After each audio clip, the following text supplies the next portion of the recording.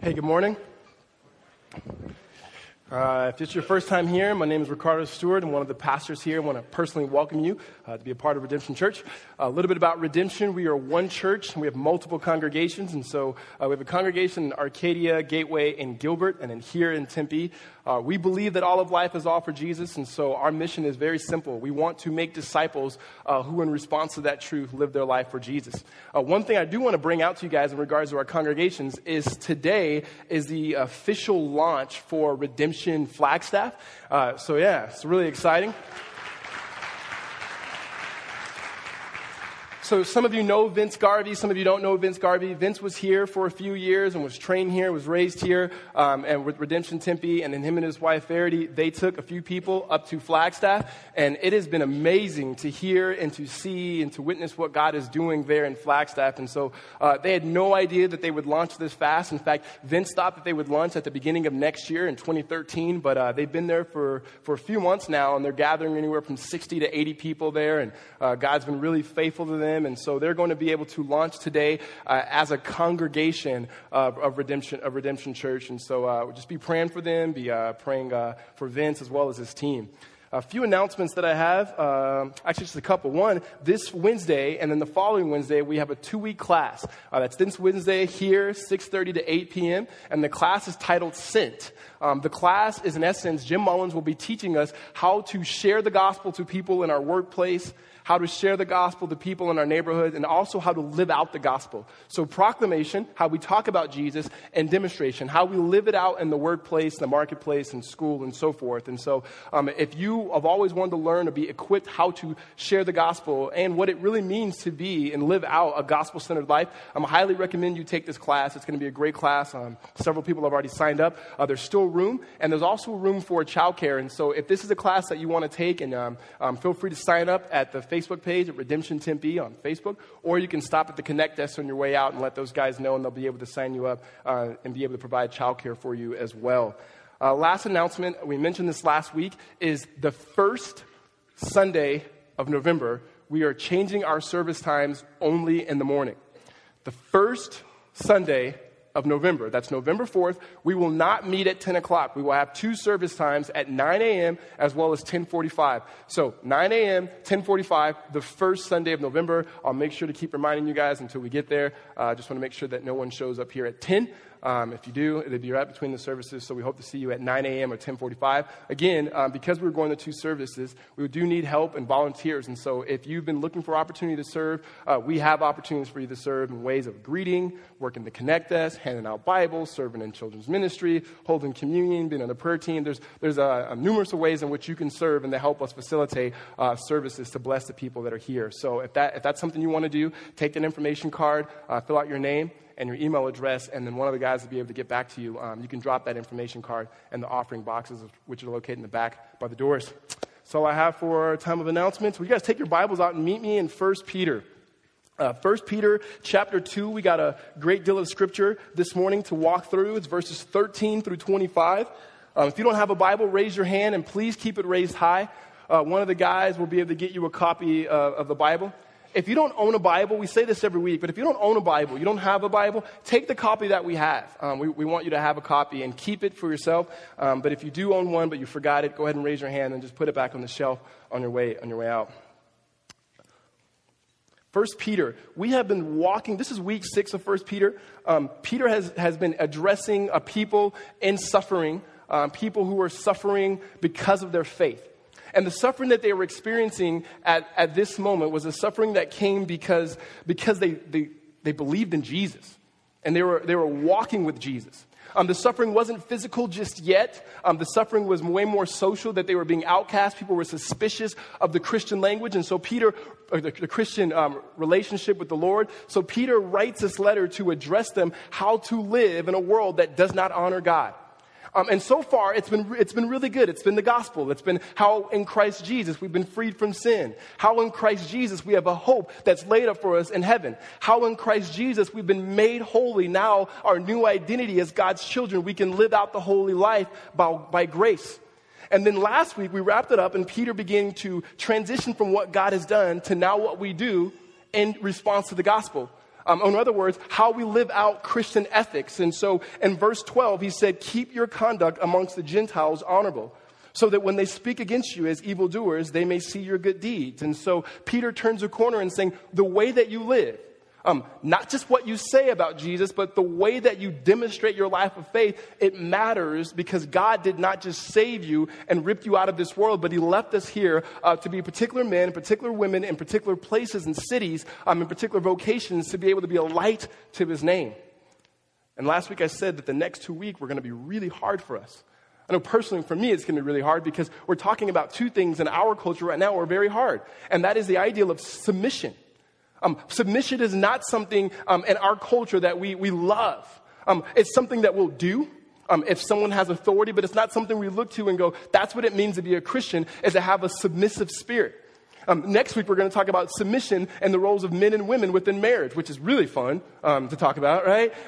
So these are hard things for both Christians and non-Christians. And so I'm thankful that when we preach through the books of the Bible, that we have to come up with topics like this. In fact, this morning, one of the topics that comes up is slavery. Peter mentioned slavery, and that's a topic for many people who do not believe in Jesus, and even those of us who do. Go, why didn't the Bible say to just stop slavery? Why did it just give us instructions within slavery?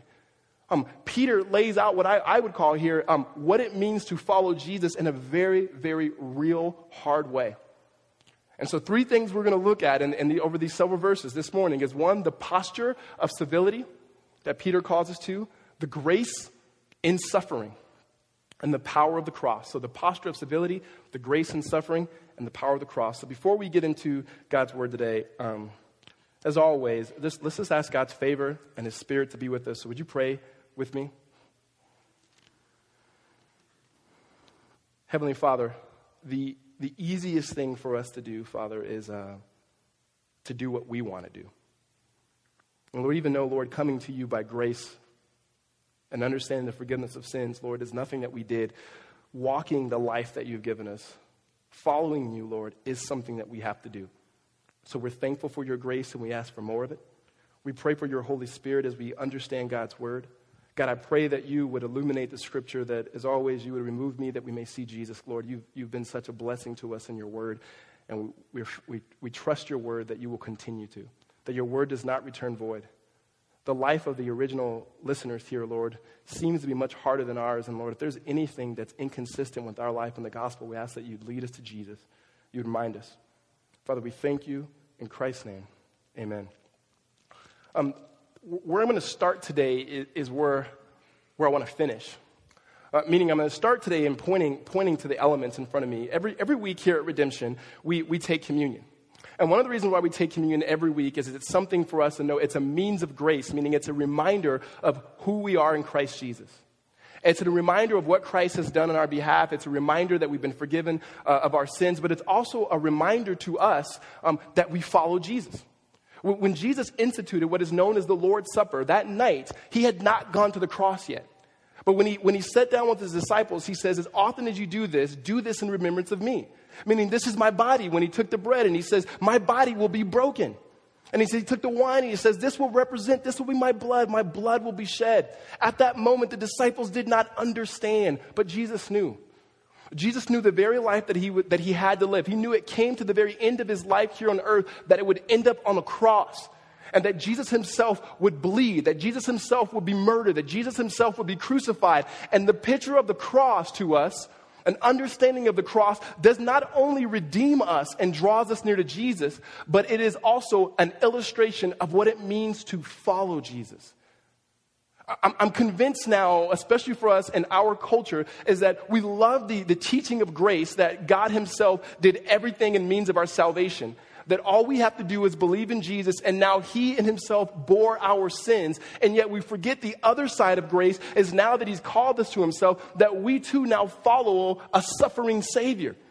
And when you read through the scriptures in the New Testament and you hear the words of Jesus and you hear the words of the Apostle Paul or James or the writer of Hebrews or especially Peter, when he talks as Christians, he tells them, in this life you will suffer.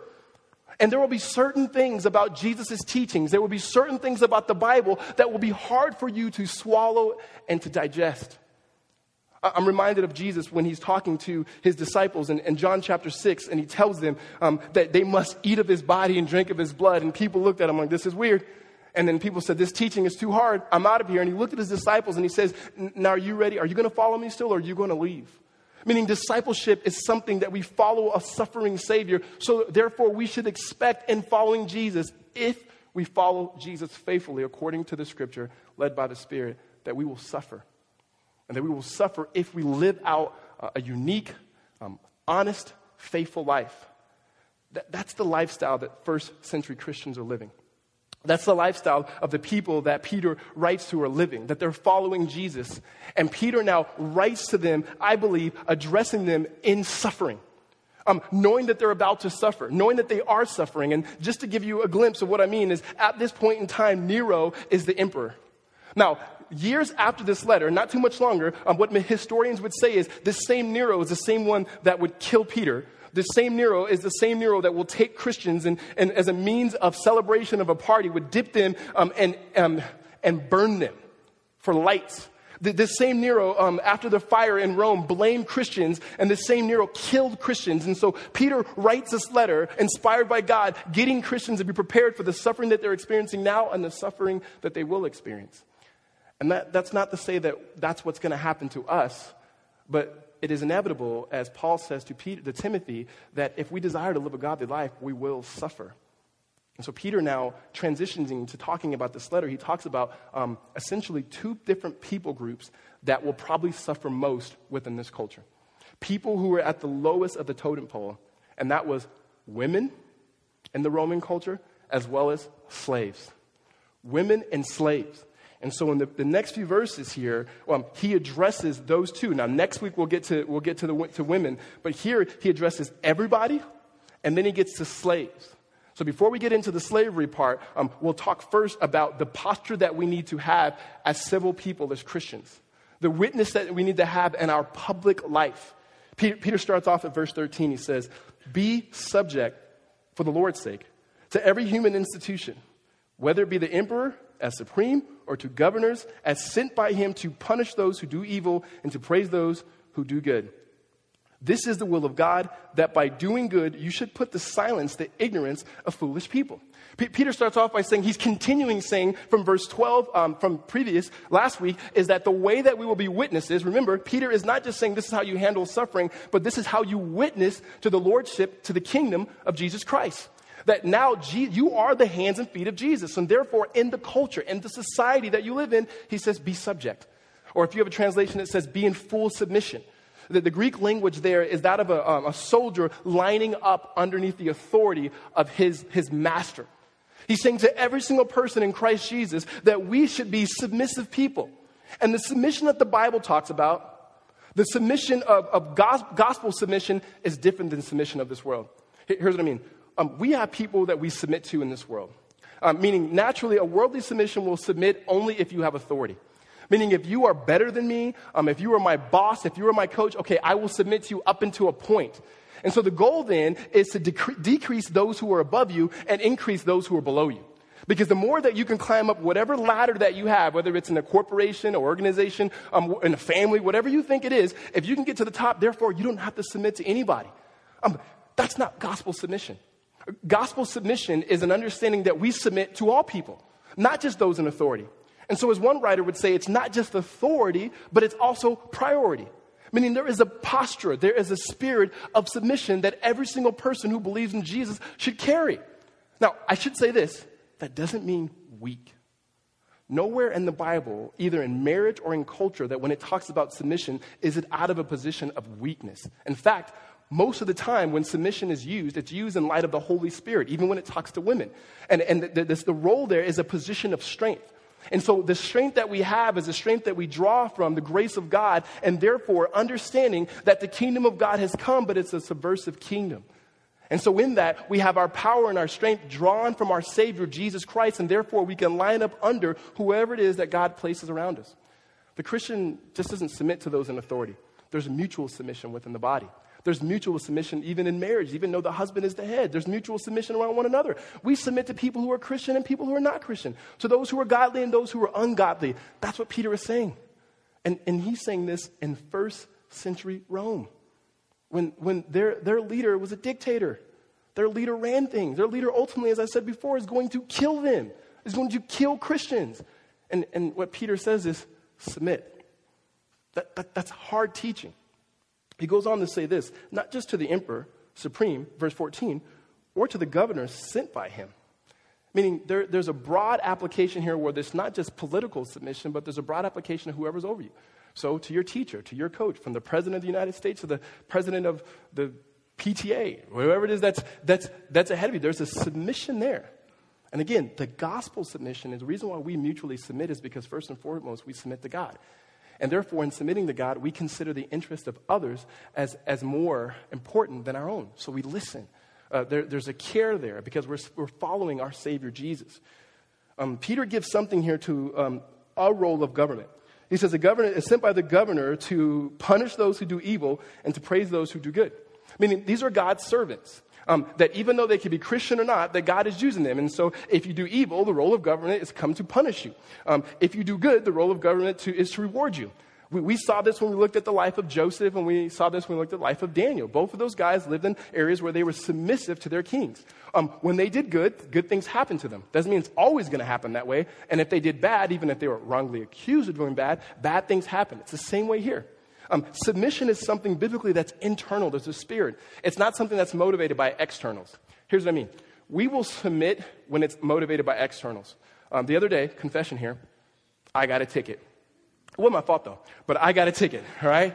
And when now that I have gotten this ticket, driving up here on McClintock, I thought it was, I got a ticket. I should have been going the speed limit, right? But I thought the speed limit was lower than what it was, higher than what it was, all right? Let me get this straight, all right? So, and now when I drive there, I look around for cops.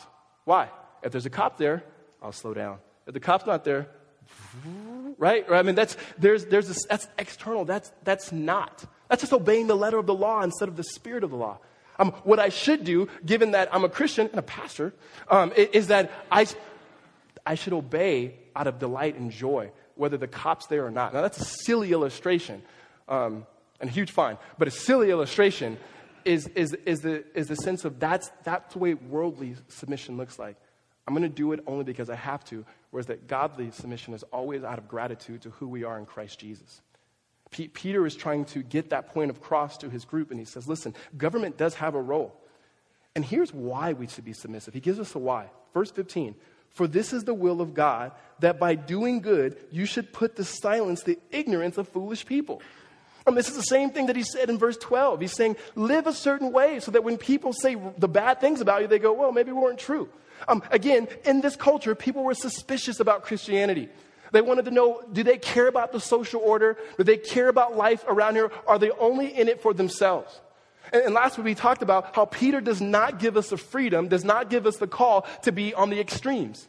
One extreme is to completely separate ourselves from culture and of our own little community of Christian people. We only do business with Christian people. We only talk to Christian people, and therefore we separate ourselves from everything else. Or the flip side would be assimilation, over-assimilation, where everything that we have, the doctrines, the beliefs that we have are watered down, that we don't look anything different than the culture. But what he calls us to is to live a life of grace, which is much harder because we have to submit and trust in the Spirit of Christ. And now he's saying, if you live out this posture of civility where you care about, and as Paul says, you pray for those who are in your authority, you pray for those who are your presidents and your governors and your mayors, city officials. If you pray for those people, he says, it will put silence to the foolish people around you. Meaning people who don't understand or ignorant about Christianity, they would see our conduct. This is reminiscence of Jesus' teaching, telling us that we are salt in this world and that we are light. And this happens by our conduct. In our culture, especially now, this is a fitting talking about submitting to authority, given the fact that there's an election coming up here. I don't know if you guys have heard, there's an election coming up here pretty soon. And there's people on both sides in this room. I get it. I get your emails. All right? And so there is, I believe the world around us is looking at Christians not and suspicion in the same way that the original audience had. I think when they watch us, especially during political time, they want to see how we bicker between each other. They want to see how we bicker and how we will divide, how we will say we both believe in Jesus, so say we believe in the gospel, we all come to the communion table, we love each other, there's fellowship, we'll eat together, and then when it starts talking about politics, Christians get just as angry with other Christians as people who are not Christians. And everyone else is looking at, you don't even get along.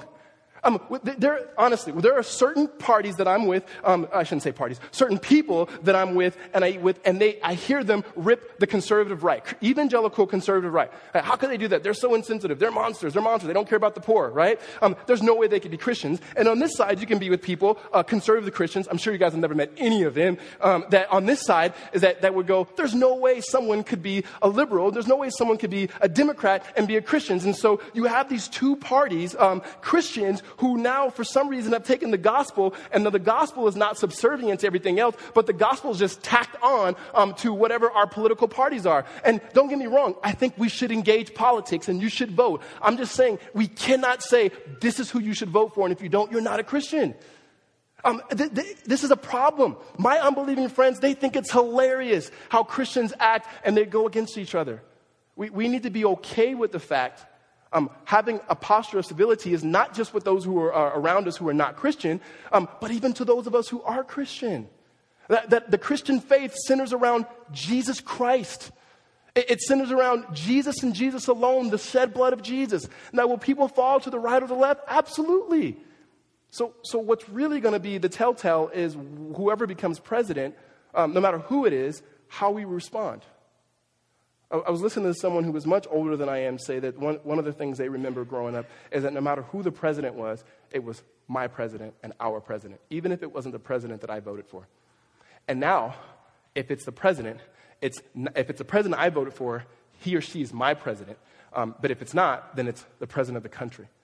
And he was talking how the whole idea of submission, especially in the church, of just to authority, is something that's lost.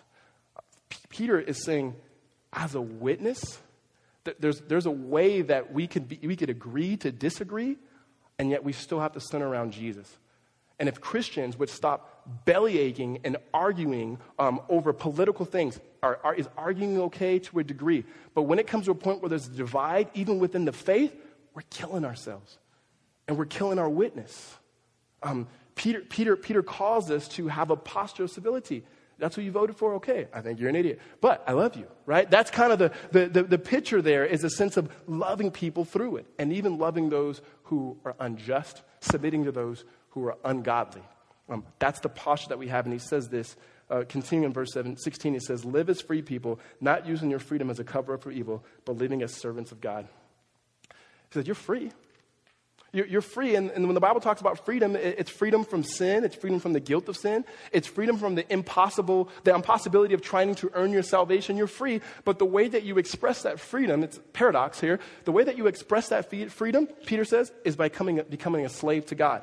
When it says servant there, that's bondservant. So the way that you express freedom, to have the true ability to choose, the true ability to enjoy, to do what you want to do, is actually by becoming a servant of God. And not a servant of this world or the cultural assumptions of this world. And that's hard. That's really hard. And Peter says, use that freedom that way. And he wraps up this whole point to saying, here is the posture of civility. Verse 17, honor everyone, love the brotherhood, fear God, and honor the emperor.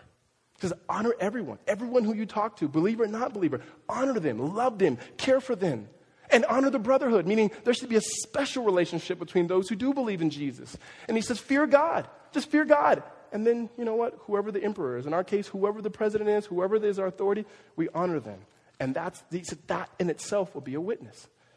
Now, that to me, not that hard for us to love those around us. The next part, what he talks about is grace and suffering, is when it gets harder.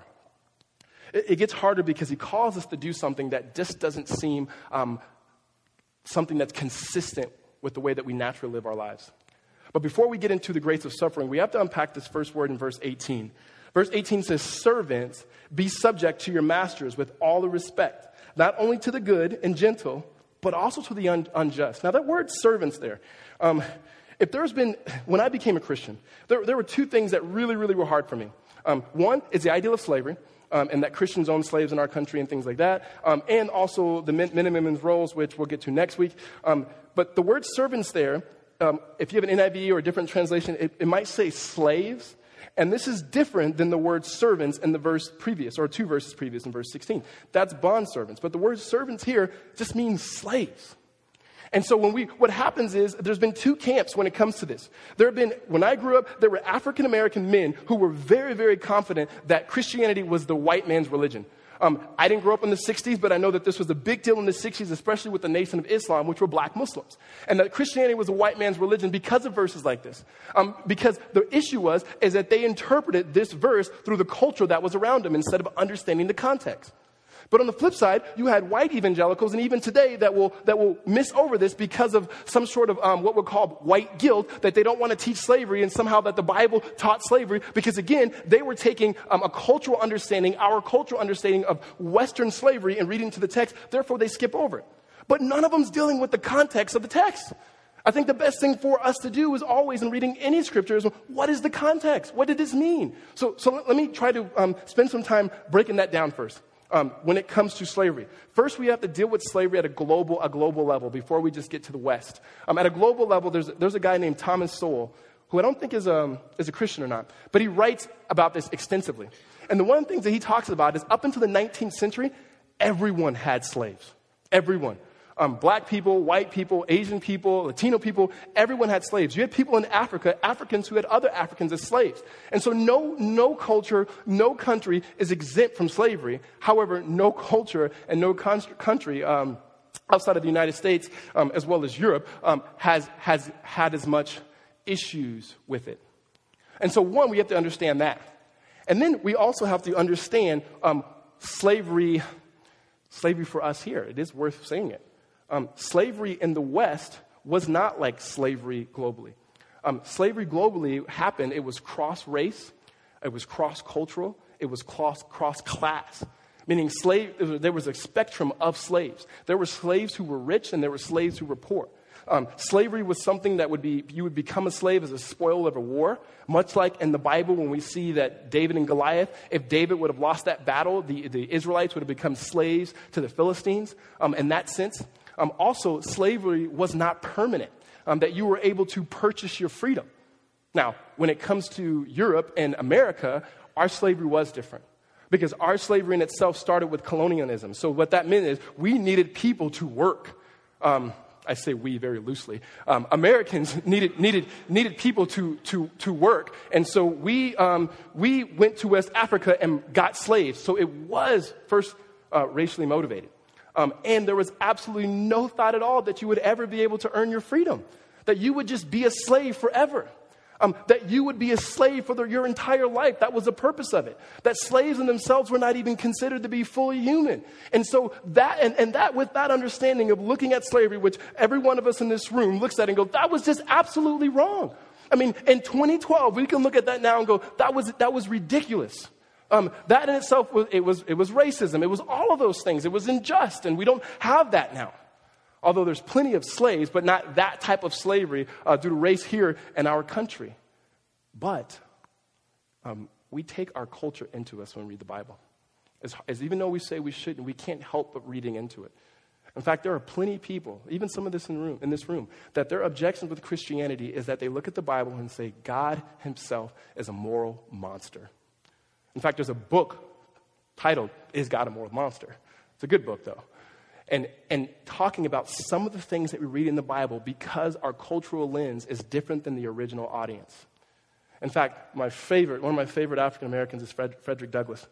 And here's what he writes considering Christianity because of slavery. He says, I therefore hate the corrupt, slave-holding, women-whipping, cradle-plundering, partial and hypocritical Christianity of the land. Indeed, I can see no reason but the most deceitful one for calling the religion of this land Christianity. I look upon it as the climax of all misnomers, the boldest of all frauds, and the grossest of all libels.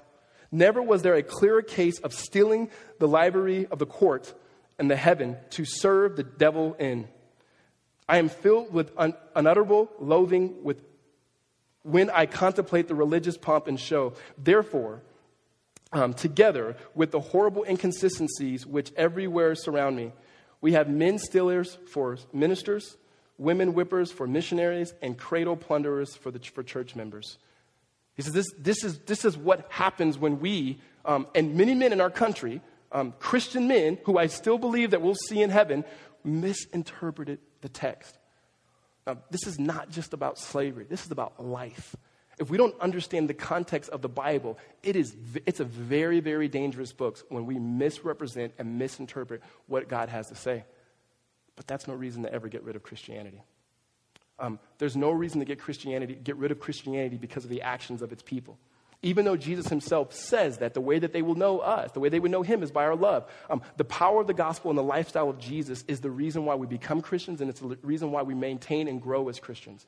That you and I, we will have our own faults. You and I will have our own issues. It may not be as gross as the issues that plenty of men and women in our country previous to us, but we'll have our issues. But just because of Christians got it wrong doesn't mean that's a reason to get rid of Christianity, because even Frederick Douglass himself, here's what he follows up in the same breath. He says this: even though he hates that Christianity, he's able to separate the Christianity for those who misinterpret the scriptures from the Christianity of his precious Savior, Jesus. He says this: I love the pure, peaceable, and impartial Christianity of Christ. Meaning, there is a pure Christianity of Christ. And so we cannot read our understanding of antebellum, pre-war, Lincoln-era Southern slavery into the text. So now we come to the New Testament. What was slavery in the New Testament? So when Peter and when Paul, when they use this language, in Colossians and 1st and 2nd Timothy, as well as in Ephesians, and they here in 1 Peter, what are they talking about? Well, in the Roman culture, first century, 80 to 90% of people were slaves. The way that you would describe this is that slaves could be better translated here, house slaves. Meaning many of these men and women, they were hired out. There was a spectrum. There were some people who were slaves who were highly educated. More educated even than their owners. It's the reason why in Galatians, Paul makes the reference of a tutor teaching children. The house slave was the one who actually taught and instructed the children.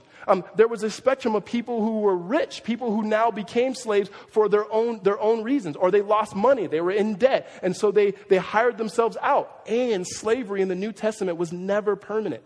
It was 7 to 15 years. Usually by the age of 30, you moved on. So slavery here was far more Paul and Peter taking the gospel into the economical realms. Now, hear me now. I'm not trying to paint it that it was great. There was a spectrum. There were still harsh realities. In that culture, men and women did not treat slaves well. In fact, Aristotle himself said that they were inferior as well as women. And so what the New Testament does is gives a countercultural perspective of what it means to be a woman in that culture, and also what it means to be a slave. But understand this: slavery in first century Roman culture was not minorities, and nor was slaves the minority. They were actually the majority. We have to understand that lens when we come into it. It's working for a bad boss. It's working for a bad company. It's working for an unjust company that you can't get yourself out of. And Peter is talking about how we now, as a witness, work. And so he's talking mainly to people who would suffer most in this day. Now, the other question we'd have is, he's not comprehensive. He only talks about slaves. He doesn't talk about slave masters. And he talks about later just women, but really just gives one verse to husbands. Whereas that Paul, elsewhere, he gives both. And I think because Peter, in writing on suffering, is saying who's going to suffer the most. And the people who are going to suffer the most are those with bad bosses, and then women with husbands who are not Christians. That's what he talks about. So he continues that grace, the posture of civility, and then grace, that suffering is a means of grace. Verse 18 now. Servants, be subject to your masters with all respect, not only to the good and gentle, but also to the unjust. For this is a gracious thing, that when mindful of God, one endures sorrows while suffering unjustly. Peter is saying to whoever your employer is, to whoever it is that pays you, submit to them.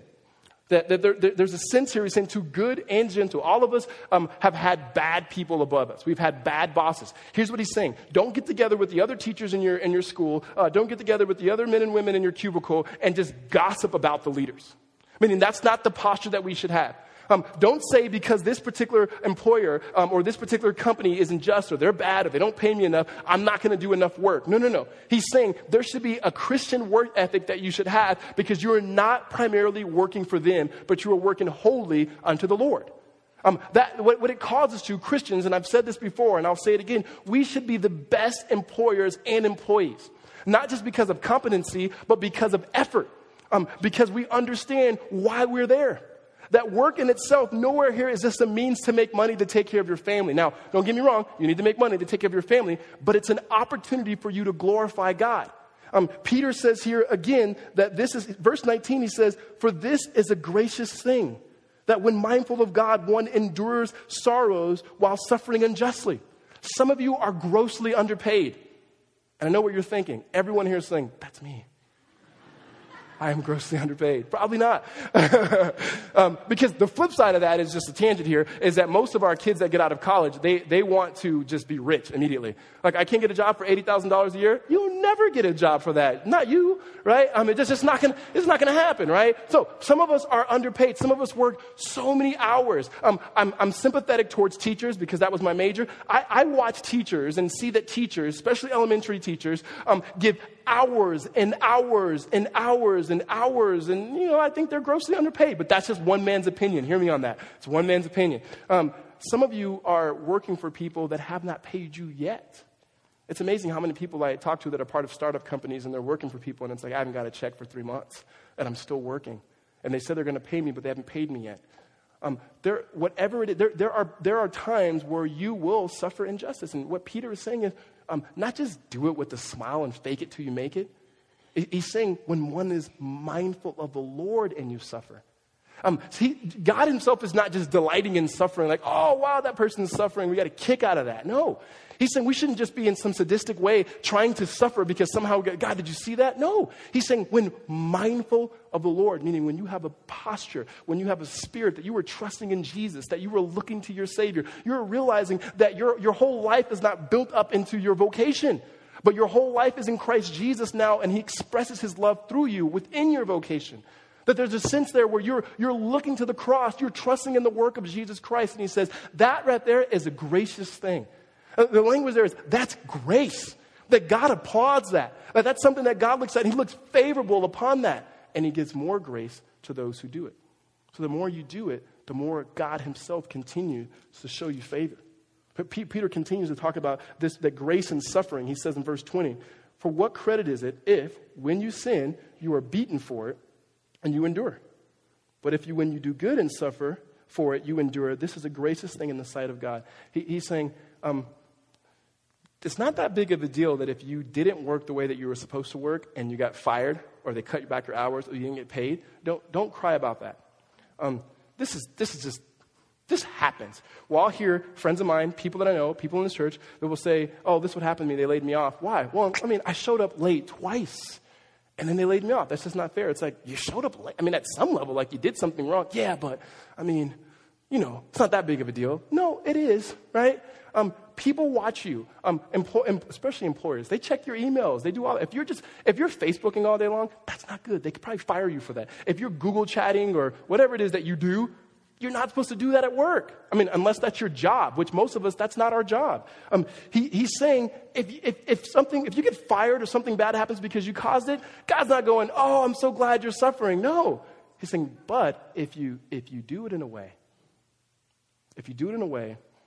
that honors him, if you do it in a way that honors your employer and it honors the people your coworkers, and yet you suffer unjustly in that God is saying, I pour grace on that there's favor on that. Here's why this is hard for us today. We get out of things quick. If there is something wrong with one job, I will run to the next job quick. The idea and the thought of being loyal to a company with someone I don't like doesn't make any sense. Most of us, especially the young congregation, have not been at the same place in the same job for longer than 2 years. There is a sense where when things are hard, we want to move on to something else because we believe it's our privilege. We are an entitlement people. Like we that's not what Jesus says. And that's not what Peter says. He says that there are moments. I'm not saying you should just stick it in there. I'm not saying you should just stay there. I'm not saying that you should get beat up. No, that's not. I don't think Peter is saying, nor is the Bible ever saying that if you're in a position where you are absolutely just getting beat up and you can get out of it, stay in it because God loves that. No, if there's an opportunity for you to get out of it, get out of it. I'm just saying there is a commitment here that he has, even to saying when you don't like the people around you, that is a witness I just don't think sometimes that we understand that the position that we have as Christians is a position of privilege from God's kingdom, not looking for privilege in the kingdom in which we live. Hear me on this. The Jews, they loved Jesus because they thought Jesus was the Messiah, and their understanding, and he was, but the Messiah that they wanted was a Messiah that would change the rules, a Messiah that would change the laws, a Messiah that would change things to the way that they wanted. And so many of us as Christians right now, we do the same thing, especially when we come to a text like this, whether it be work or even talking about slavery. How come Peter didn't just say, change the laws? Here's why. Laws never change hearts. Here, Christians, laws, they may shape the culture, they may restrain things, they never change the heart. Do you realize in 1863, that's when the Emancipation Proclamation, we had that. In 1963, African Americans were still being lynched. The law did not change people's hearts. Peter knew only the gospel can change the hearts. Peter did not call them to just change the law. Peter called them to follow Jesus. He said, you of all people should know that when you suffer, you should suffer mindful of Jesus, and there's a gracious things for that. The best picture that I have of this is, some of you know this, there's a story of Ruby. And Ruby was a little girl during the Civil Rights Movement when they took schools that were segregated. She was living in Louisiana, and they integrated the schools. You've probably seen the picture. There's a really famous picture of a girl walking, a little bitty black girl, and then three federal law people, and they're walking into school. Now, the story of this is she goes to this school now. She's the only African-American girl going to this school. Her dad doesn't want her to go. Her mom does want her to go. And the news is there. Everyone's there. People are lined up. They're screaming at her. They're yelling all types of racial slurs at her. And these men have to walk her into school every single day. Well, this doctor in the north from Harvard thought, you know what, this can't be good for her mentally. So he's a psychologist, and so he goes down there, and he wants to just take notes on how this 6-7-year-old girl is handling this. And he goes, one day he notes that she walks into the building, and then she says something, and then she continues to go. And he wanted to know, what did you say to them? And he says, little girl, what did you say to them? She goes, I didn't say anything to them. You know, I saw your lips move. I just couldn't hear what you said. He goes, no, I was just praying. And he goes, what? Because every day we pray on the way in the car, and I forgot to pray in the car, and I got here, and I remembered as I walked into school, I hadn't prayed, so I prayed. And this man asked this young girl, Ruby, what did you pray for? And she goes, well, I prayed that Jesus would give me protection so that I wouldn't be afraid, and then I prayed for them. And he says, why would you pray for them? And then she says in a very matter-of-fact way, on the cross, Jesus prayed to his enemies that the Father would forgive them. So every day when I walk into this school, or before I come to school, I pray for my enemies that God would forgive them, for they know not what they do. Childlike faith of a little girl in much harsh conditions than you and I are in our work, most of us. At 6 and 7, she realized what matters most is not my education. What matters most is not even my job. What matters most is my Savior. That she goes back to the cross. That the only way that we can ever have a posture of civility, the only way that we can ever have grace through suffering is not by beating our chest, but it's always looking to Jesus. Sometimes I'm convinced that as Christians, we love a suffering Savior, but we ourselves don't want to suffer in the way that he suffered, though he said, in this life, you will have tribulation. That this young girl, this 6-7-year-old girl at the time realized enough about the gospel to know that if Jesus suffered, and that's the way that he prayed and lived for his enemies, I'm okay with suffering and I'm okay with praying for them because I follow a suffering Savior. Peter is trying to impress that upon our hearts and our lives. That the Christian life is not trying to say, how much comfort can I get? But the way the gospel is advanced is by us understanding that we're supposed to be comfortable with being uncomfortable. And that's why we see the only power that we have does not just draw from the inside, but the power that we have is drawn from the cross, the very place that I began. Peter says this, verse 21, for this you have been called. Meaning, we have been called to suffering. We have been called to submit ourselves to the people around us. We have been called to serve those around us. Are there exceptions? Absolutely. But the reason why I'm not going to the exceptions is what we do is we take the exceptions, we place them over the rule. This is the principle, is that the spirit that we have within us is the call to be submissive, to seek the interests of those around us as greater than ours. This is the call. This is the same language that Paul talks about in 1 Corinthians chapter 1, verse 29. And there he says, to this you have been called to believe in Jesus and to suffer with him. Meaning you've been called to have faith and to get beat up. I mean, that's the sense that Peter says it, or Paul says that in Philippians. And Peter says, to this, that's the type of life you've been called. And he explains this life by giving us an illustration of Christ. He says, because Christ also suffered for you, leaving you an example, so that you might follow in his footsteps. He committed no sin, neither was deceit found in his mouth. When he was reviled, he did not revile in return. When he suffered, he did not threaten, but continued entrusting himself to him who judges justly. Peter says, here's the example. Don't forget who saved you. And don't forget the way in which you were saved. That if you're a Christian in this room, the way you became a Christian was by grace, a free gift of God that he gave you in Christ Jesus. The way that you grow as a Christian is by grace.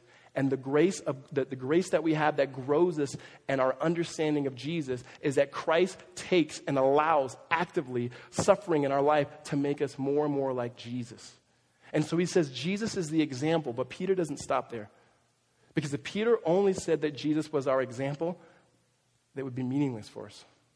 Meaning if the Christianity was be like Jesus and act like Jesus, suffer like Jesus, all of us would fail. And every single one of us would fall short. But he doesn't just say Jesus is the example of suffering, but he begins to go on. He's not only a beautiful example, but Jesus is also a beautiful Savior. You see, you and I didn't need an example. You and I need a Savior. Everyone in this room, we don't need better examples. We have a pure example. But what we need is the only Savior in Jesus Christ. And here's what Peter says. He himself bore our sins in his body on the tree that we might die to sin and live to righteousness. Peter says, now let's take your unjust boss. Let's take the slave owner. Let's take the unjust president or governor or whoever it is. Let's take all of them and let's take your life and let's bring it to the cross. And what we realize is it's level playing ground. No matter how gross their sins are, your sin before the Lord is equally as gross. No matter how unjust they are, realize there's only one truly innocent person who was impeccable and who was sinless. And then when he went through the same thing you went through, but far worse, not only did he suffer with you, but he suffered for you because you yourself couldn't save yourself. By no means does God ever say your suffering doesn't matter. He's just saying his suffering mattered most because his suffering made sense of all the suffering that we have. I believe this is the reason why Peter is constantly saying, look at the hope in heaven. Look at the hope you have in heaven. Because if you don't have a lasting hope in heaven, knowing that our Savior will come and redeem all things, everything in this life will seem bleak. But if we understand that our Savior suffered alongside us, but also for us, because we ourselves were unjust. And he became our sin. That we ourselves, we were not the first people to be oppressed. Jesus himself was oppressed by it for us because of our sin. That we were sinful and he was sinless. And that he spoke not a word. And the life that Jesus is calling us to in response to that is to live that type of life. To have that sort of spirit upon us. He doesn't give us a bunch of instructions. He gives us the letter and the spirit of love. In response to the love that he had for us. Amen. Peter wraps up this verse 25 and says this. By his wounds we have been healed. For you were straying like sheep, but have now returned to the shepherd and overseer of your souls. As you live the life that we have, here now for us in Redemption Tempe, it is having a spirit of love and a spirit of submission. That we, in response to the gospel of Jesus Christ, when we're wronged, we understand first and foremost that we wronged Jesus at some point. That when we see people that are unjust, we understand that Jesus himself suffered unjustly for our behalf. We understand that when we have people that are oppressing us or we see oppressive things, not that we don't act in it, but we draw our strength from ultimately looking at a Savior himself who identifies with the oppressed and who reaches out his hand to those who are his enemy. And the way that we do that is always coming back to a picture of our faith, which is a bloody cross. It's fitting for us to end there, to look at Jesus. Next week we'll come back and look at the same Jesus in relation to women who submit to men who don't love God. Let's pray.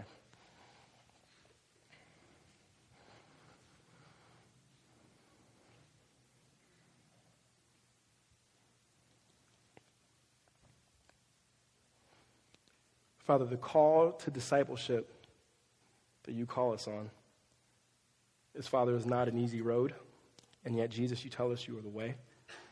The call to discipleship, Father, to follow you, Lord, and pick up our own cross, Lord, seems distant. And so, Father, we pray that you would give us clarity in what that means to us, that you'd give us conviction, Lord, to repent to you and trust ourselves to you. God, I pray that you would give us a great deal of wisdom, Father. Wisdom to know what are our battles and what are not our battles.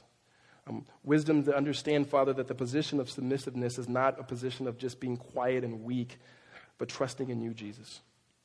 Having our strength from you. So, Father, I pray that we would always be a cross-shaped people that are centered around the life, death, and resurrection of Jesus Christ. Father, we thank you for the beauty of the cross, which gives us something completely different to offer this world.